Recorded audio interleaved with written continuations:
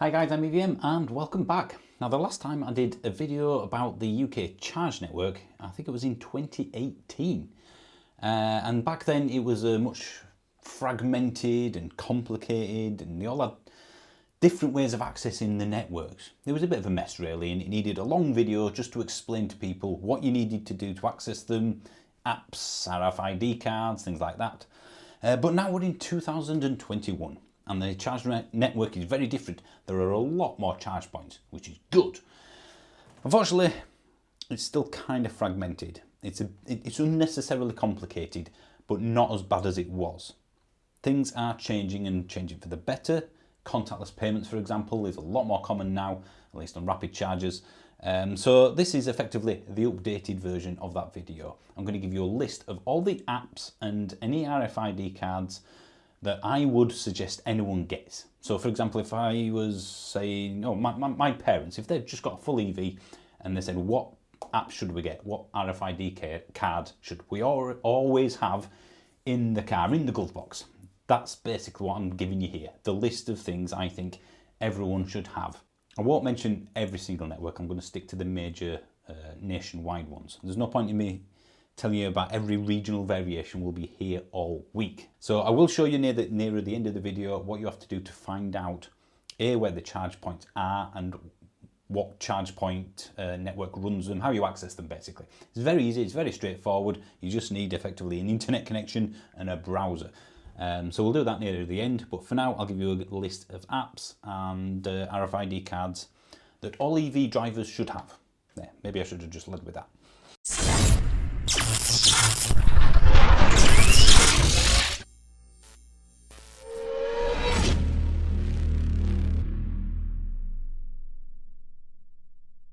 For anyone that is subscribed to the channel, if you're not, please do, but if anyone that is, there's going to be a lot of different videos compared to normal because the half a dozen press cars I had en route over the next several weeks, of course, aren't turning up now, given the current situation.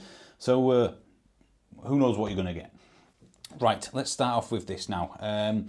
I will mention contactless first because some networks just use contactless, which is exactly what we want. That's how it should be. Well, no, that's how it should have been from day one. All these charge networks that are proudly going, we are now installing contactless payments on all our charge points. Yeah, you were told about this over a decade ago and you chose not to, and now you're saying like it's a positive that you're installing them. No, you just didn't have the foresight to see what everyone else did. Anywho, rant over. I'll try not to veer off to a rant through this video, but we are talking about charge networks here, so I can't promise that I won't. Let's mention the good ones first, the ones that I would always prioritise. The best, I would say, and the reviews of charge networks across the country kind of bear this out as well, is Instavolt, and I would say Osprey, which used to be called Engenie, if you're unfamiliar with Osprey. Don't know why they keep on rebranding themselves, the charge networks, but I don't know, who knows. Yeah, Instavolt, effectively, very good network. Most reliable one for me, and you just basically stick a contactless card on the side and plug in. Same with the Engenie / Osprey one. Shell as well, Shell Recharge, they're contactless too. Although they do have an app, I just stick with contactless, and that's effectively what I'm doing here. Stick with the easiest option. If you want, get the Shell app as well as using contactless, but for me, well, it's kind of unnecessary, isn't it? Now, a lot of BP Pulse of their network is contactless as well in terms of their rapid chargers, but not all of them are. So ultimately you're still going to need something else. And I'll come back to BP Pulse later on because they have a slightly more complicated setup than others. Bear with me, it's just one of those videos where it's going to sound complicated, but ultimately it isn't that bad. Okay. Right, so one thing that you will, or some things that you will need in your EV glove box, as it were, is of course a smartphone. You're not going to get very far without one of these. Whether it's the browser, the web browser, or an actual app, I'll tell you that in a second, but you will need a smartphone, clearly. I would also recommend, even though you can pay with contactless with these things, to always have a debit card, a contactless payment debit card with you, because not all charge points work with Apple or Google Pay, so your phone effectively.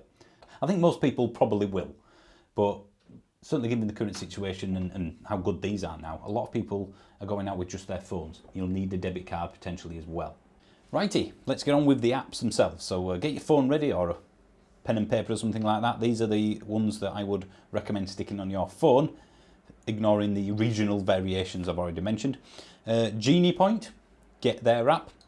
Ecotricity's The Electric Highway, you will need that, as you can only access theirs via the app, which is a ridiculous thing, and they're all the only charge networks at the service areas, which most people call the monopoly, and they're the most unreliable network. I'm going off on a rant again, aren't I? Calm down now. Yes, Electric Highway app, the PodPoint app. I will put a link, I will put something in the description below with this mentioned, so you don't have to, keep rewinding the video. BP Pulse app as well. Go for the BP Pulse app, although you may not need it because of what I'm going to mention later on.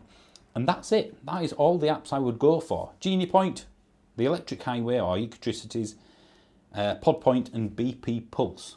The rest can either be accessed via a web browser on your phone, you scan a QR code or something, or it's contactless. There are a couple of caveats to that in RFID card world, but I'll get to them again in a second. Bear with me. First, I'll mention the BP Pulse system because they have two ways of accessing their network. A pay-as-you-go way, which would be like contactless or via their app, because not all of their chargers use contactless. And they also have a membership. So you pay £7.85 per month, I believe it is, and then you get an RFID card as part of that membership, but you can also charge for cheaper. So it makes charging cheaper. So this is entirely up to you whether you think it's worth you getting BP Pulse membership or not. The RFID card makes things simpler. It always does. Genie Point have an RFID card option and it only costs you £9. I would probably go for that if you're going to use Genie Point even vaguely regularly. But in terms of BP Pulse, you have to pay effectively for the RFID card on a monthly basis because it's part of the membership. You get cheaper charging, so if you do a lot of charging on BP Pulse, it pays for itself. It might even be financially beneficial to become a member. If you're only going to use BP Pulse less than 2 or 3 times a month, it's probably worth sticking with just using the app. So that's up to you whether or not you think it's worth it or not. Now on to the RFID cards, which is a little bit more complicated than it needs to be. There's only really one that I would suggest you get beyond the BP Pulse one I've already mentioned and the optional Genie Point one. There's 2 networks. One is called Charge Your Car and one is called ChargePlace Scotland. They're basically the same network. If you have an RFID card for Charge Your Car, it works in Scotland. If you have a ChargePlace Scotland card, it works on the Charge Your Car network. So don't get them both, basically. You only need one. It's £20 for a year for that RFID card, and then that gives you access to it. And you have to use their RFID card. I would not recommend using the online web version for ChargePlace Scotland, for example, and I go to Scotland reasonably often because it's just not reliable enough. It's as reliable as a politician's guesstimate. So I would definitely get the RFID card if you go anywhere near Scotland. What I'd suggest is to just get it anyway. Spend £20, even if you don't think you might use it, Charge Your Car or ChargePlace Scotland, because at least for the first 12 months, it's there. You never know what's going to happen. And let's face it, if you're spending 25, 30, 40, 50 grand on a car, £20 not going to make a big deal, is it? So get the card, stick it in your glove box, and if after 12 months when it expires you didn't use it, just don't renew it. But that is the only real RFID card beyond the optional membership, if you choose to go to it, that I would probably recommend you go for. As I said, the Genie Point, you can just use their app. The RFID card is probably worth doing for £9. I think that's a one-off £9 as well. So again, an RFID would be always easier than an app or a web interface. Oh, actually, sorry, I've missed another one. Northern Ireland have a network called eCarNI, or maybe eCarNI. I've never used them, I'll fully admit that, and that is via RFID card. So I guess if you're going to, or you live in Northern Ireland, you're going to need that one. A lot of other ones that I haven't mentioned, Ionity, for example, all you need is a smartphone. You can do it all on the phone using the web browser. You scan a QR code sort of thing. So you don't need an app. You don't need anything specific other than a device that can use the internet. So that's what a lot of them do as well. Personally, contactless is always my preference. I would choose that for ease of use over a cheaper network. Which is why I would always say that if you're going somewhere and there are 2 or 3 options, you can say, well, I could use that network or that network or another network, or they're all in close proximity. I would go for InstaVault first over any other, and then maybe Osprey. Basically, if it uses contactless, I would always go for that first because it just works then. It's also the only way we're going to get rid of the networks that refuse to use contactless payment on all their charges. If nobody uses them, and sometimes you don't have a choice clearly, but if nobody uses their networks and uses the other ones that do take contactless, then maybe they'll either be forced into it to survive or they'll just disappear. So that's what I would suggest. Now, the regional variations. For example, if you live in London, you're going to want Source London, which is, I believe, an RFID card.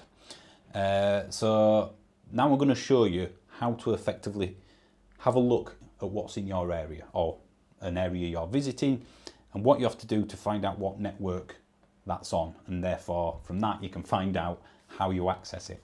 Oh, and if you're wondering who BP Pulse are, they used to be called Chargemaster, then BP Chargemaster, also known as Polar or Polar Instant. If I had their customer service record, I'd probably rebrand myself every so often too. Doing it again, aren't I? Now, when it comes to finding out what charge points are in your area, there are 2 websites that I would always recommend using.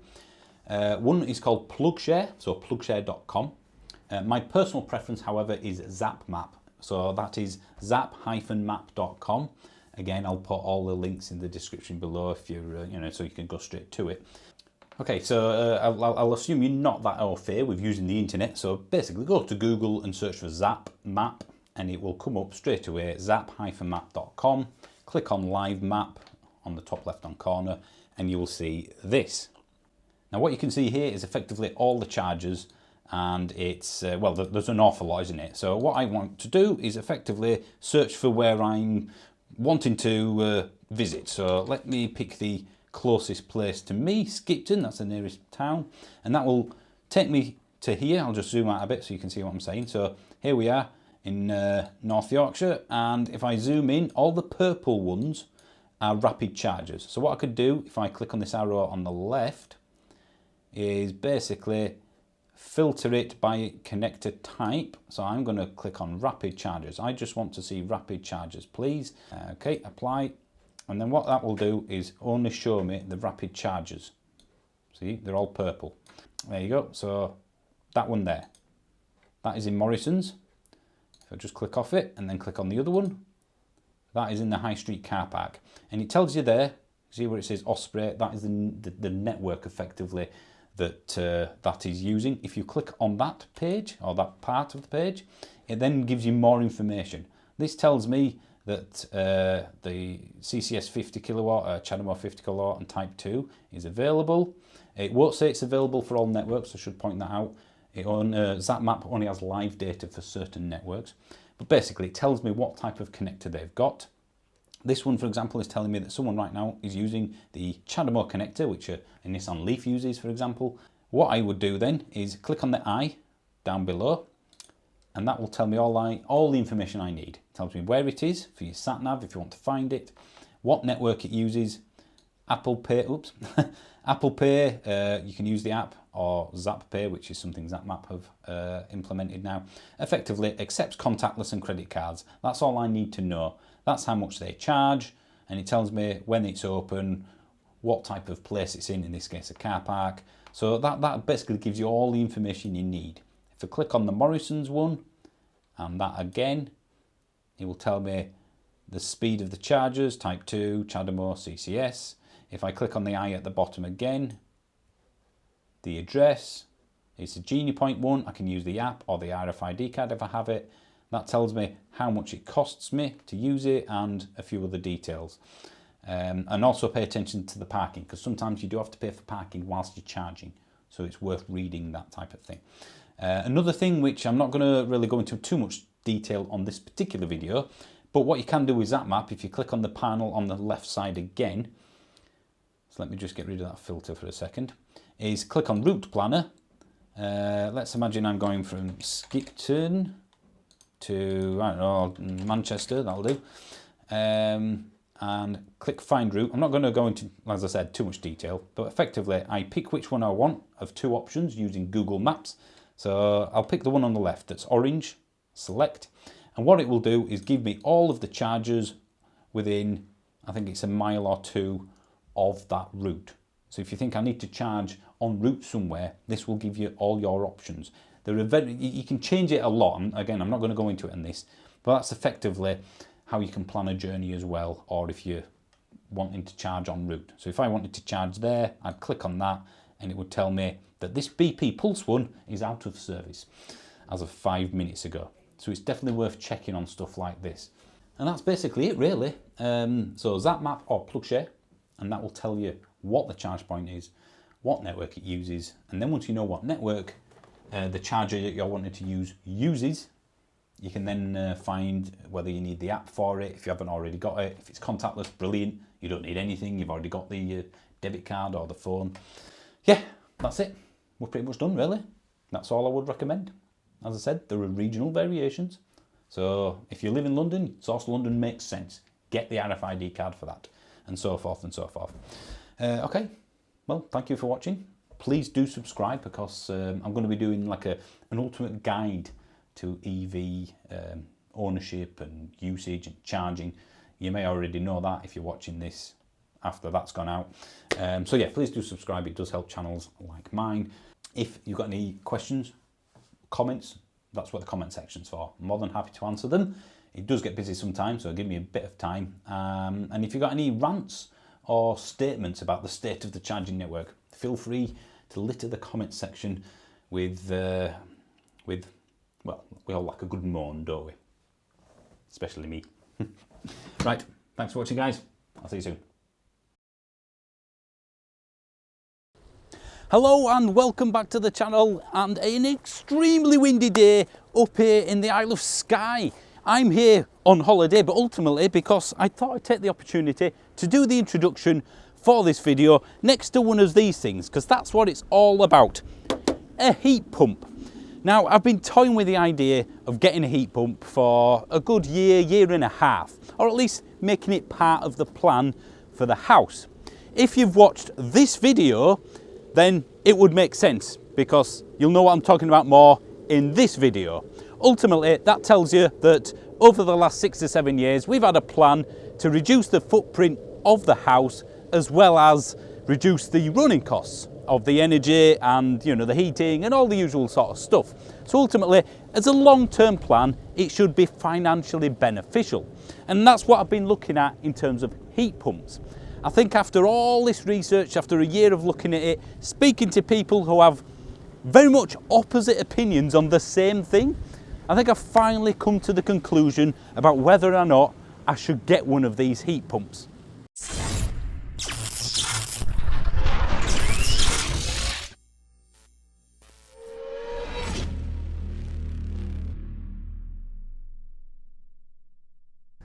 Now, before we go any further, I just want to mention the place we're staying in, which is here.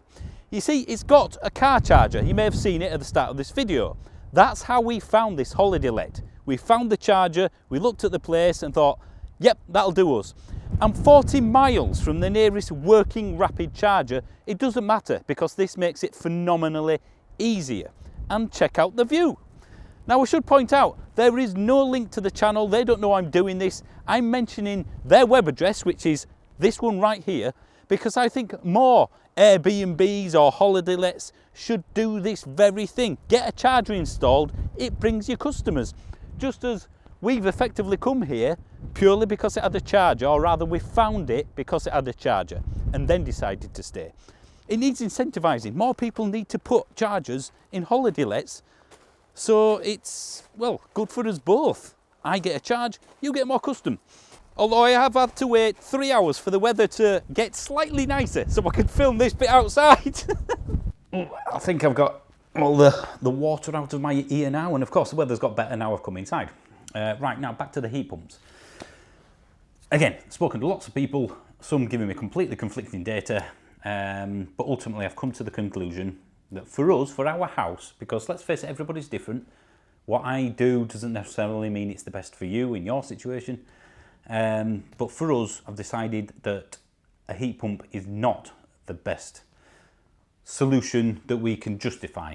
I'm not saying it wouldn't be more efficient than this method or the path that I'm going down, but given the expense, given other factors I'll come to in the video, it's just not the right fit for us. So let me kind of guide you down the path of how I've arrived to that conclusion. I have a solar array, 4 panels on one side, 10 on the other. It's an east-west array, so it's by far not the most efficient. On a grey day, not October right now, back in North Yorkshire anyway, 2 to 4 kilowatt hours. Sunnier day, maybe 6, 7. So it's not generating a ton, and it will never generate, apart from kind of the middle summer months, it will never generate more than the house uses on any average given day. Of course, excluding any EV charging right now. So because I've got the 8.2 kilowatt hour Give Energy battery as well, all the excess solar that I have gets soaked up by the battery, and then I can use that to power the house doing normal stuff, you know, light bulbs, TVs, that sort of thing, for the evening and the night, and then the sun comes out the next morning and so forth. I'm also on a time of day tariff, which most people will know about, Octopus Go. That gives me 4 hours at a much cheaper rate, and then the other 20 hours at a much more expensive rate. So at the moment that's 5p, and once it renews anyway, about 25p nearly. So it's clearly in my interest to use that 4 hour off-peak period for as much, or if possible, everything. The battery gets topped up at 5p and the sun does the rest. You know, it kind of moves each day depending on what the next day's prediction is in terms of how much generation is likely. So effectively the house is taken care of with the battery and the panels. That means that any solution to electrify my heating, because at the moment I have gas central heating for hot water and the house to heat it up, obviously, it's on demand, and it's about 13 years old, working fine, so I don't need to replace it now. But ultimately, all the electrification that would move to would have to come from the grid. So I want to electrify my heating and hot water. That's coming from all the grid, because the solar panels, yeah, I'm going to get some in the middle of summer when I don't really need it, but ultimately the house is taken care of, so that just leaves that. What I want to do then is move all that heating and hot water as much as possible, maybe completely, to the off-peak period. So I'll have 4 hours to save up enough energy, whether that's electrical energy or thermal storage, to then be released through that 20-hour period, the rest of the day, to keep the house warm, to keep my hot water warm and so forth. Yes, I can incorporate a heat pump in that. So let's imagine I have a thermal store which stores enough for my hot water and my heating. I can use a heat pump to obviously to make it more efficient, but the savings just aren't there, because in my head anyway, and please, if I'm wrong in this, feel free to poke any holes in this logic. But if all or most of my heating bills for that hot water and the house is coming from the 5p period, then getting a heat pump, which even if it doubled the efficiency, I'm only saving 2.5 pence per kilowatt hour. It's not like taking a 40 or 30 pence per kilowatt hour down to 10 or 15. You know, it's a good percentage saving, but it's not a good actual saving. Bear in mind the cost of the heat pump. I can still get the thermal stores, get them to charge from the grid at 5p, at least for the foreseeable future, and then release during the day. The heat pump would make that more efficient, but I've spent a ton of money just to get that extra little bit of saving. So I've had a few quotes for an Essos heat pump, and it's between £10,000 and £12,000 for us in our house. The RHI grant, which is still around for now, I think it ends March, April-ish this year, next year. I've been told that I would be eligible for £5,600 back over 7 years. So even if I'm happy to play the long game, I'm still looking at £5,500-ish to install an air source heat pump, long term. That's a lot of money. And that would be on top of all the thermal store or whatever I decide to do as well. So this is my train of thought. The efficiency will be there if done properly. The savings will be there, but not enough to justify the outlay. Even if there was a £5,000 grant that the government keep on banging on about for air source heat pumps, I'm still looking at £5,500-ish. Even if I get that all in one go, it's a big outlay for just a bit of saving at the cheap nighttime rate. The people who use their heat pump during the day because they've got solar panels, so they're using free energy. Again, that's irrelevant to me because all my energy from my panels goes to the house or into the battery which powers the house. And even though the battery could theoretically power the air source heat pump, it's not big enough for that to realistically happen. So again, I have to rely on the grid, and because of this cheap nighttime rate, which I reckon I can get everything, well, not everything, most things from, even in winter, it doesn't justify, does it? And there are a few other things from staying here that I've also noticed. Now, it's not a problem where we are, the air source heat pump that I showed you at the start of the video, because it's at the back of the house, no windows, really well insulated. Even with the windows open, I can't hear it. But when I was stood next to it and it was running, I could. There was a definite noise there. Where we would have to put our air source heat pump outside, our bedroom window would be directly above it. I mean, there's going to be a story or two in the way, don't get me wrong, but that window's more often than not open. Apart from if it's freezing in winter, it's closed, but my wife's really hot in bed, what can I say? We've always got a window open, which annoys me, but she needs it. You know exactly what I'm talking about there, innuendos aside. So we would hear that. And even though you can maybe get quieter heat pumps than that one, over time, I've been told by many people, it does get a little bit noisier. Then you've got the maintenance of it and other things that need to be factored in. So we're back to this cost saving, hassle of install, the extra complexity. So my plan is to effectively try and find something, maybe something like a sun amp, Mixergy do the water tank thing, of course. There is something, what was it called? I'll try and find it for you that I thought was quite interesting. It's quite new. I'm not sure if it's fully to the market. Tepio. It's effectively a boiler which uses the same sort of thermal storage, I think, as Sun Amp, or at least similar.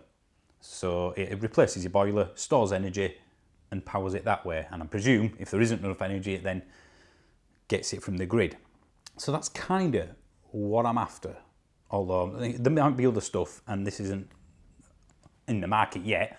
But ultimately, store lots of energy, release it to my radiators when necessary during the day and hot water as well, and act as an electric boiler for those times where there's not enough stored.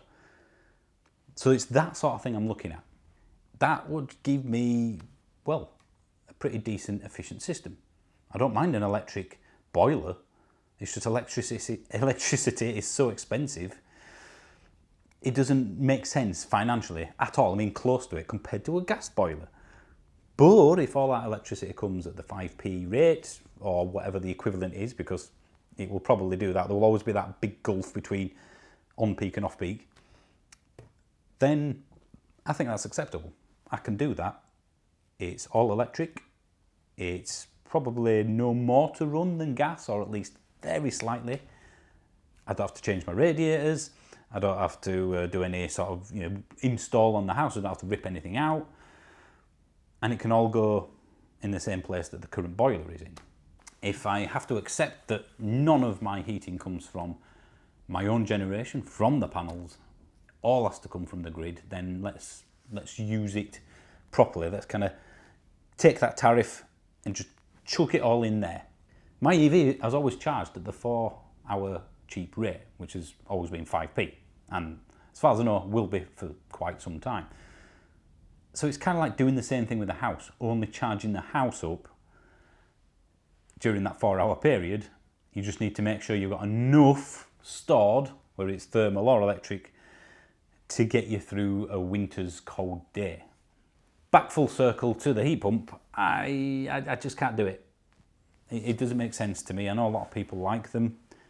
If I was building a house, I would get one. If I had underfloor heating, which I don't, again, it would be an easier sell. But given the radiators that I have will probably need changing, given the installation, the potential noise, because it's directly above a window that's always open, and we live in a village, it's very quiet. You can hear a mouse fart at night usually, and sheep in the fields. So we would hear that, that whirring of a heat pump. So that bothers me a little bit. Then there's the big expensive installation, with or without the grant immediately. It's just not for us. At this stage, I would like some information from you guys. Has anybody got a fully grid-reliant heating and hot water system that just charges, as it were, during the off-peak period? The 4-hour period with Octopus Go as an example. Can you get through the day? Do you need too much thermal stuff to make it make sense? I mean, logically, I could get tons of batteries and have electric radiators dotted around my house.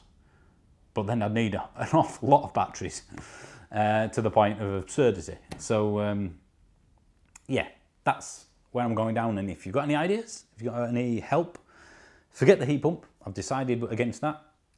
Stick with this thermal store idea, charging at cheap nighttime rate. Thank you for watching. And remember, people who are members get to see this a week early. There are members only videos that you get the podcast early, all for 99p. You can pay more if you wish, brilliant if you can. I think that's a Billy bargain. So yes, thank you. Subscribe if you aren't, become a member if you are. Usual sales pitch. Press lots of buttons, like and yada yada yada. We're all used to this by now, aren't we, on YouTube? So yeah, thank you for watching, guys. I'll see you soon.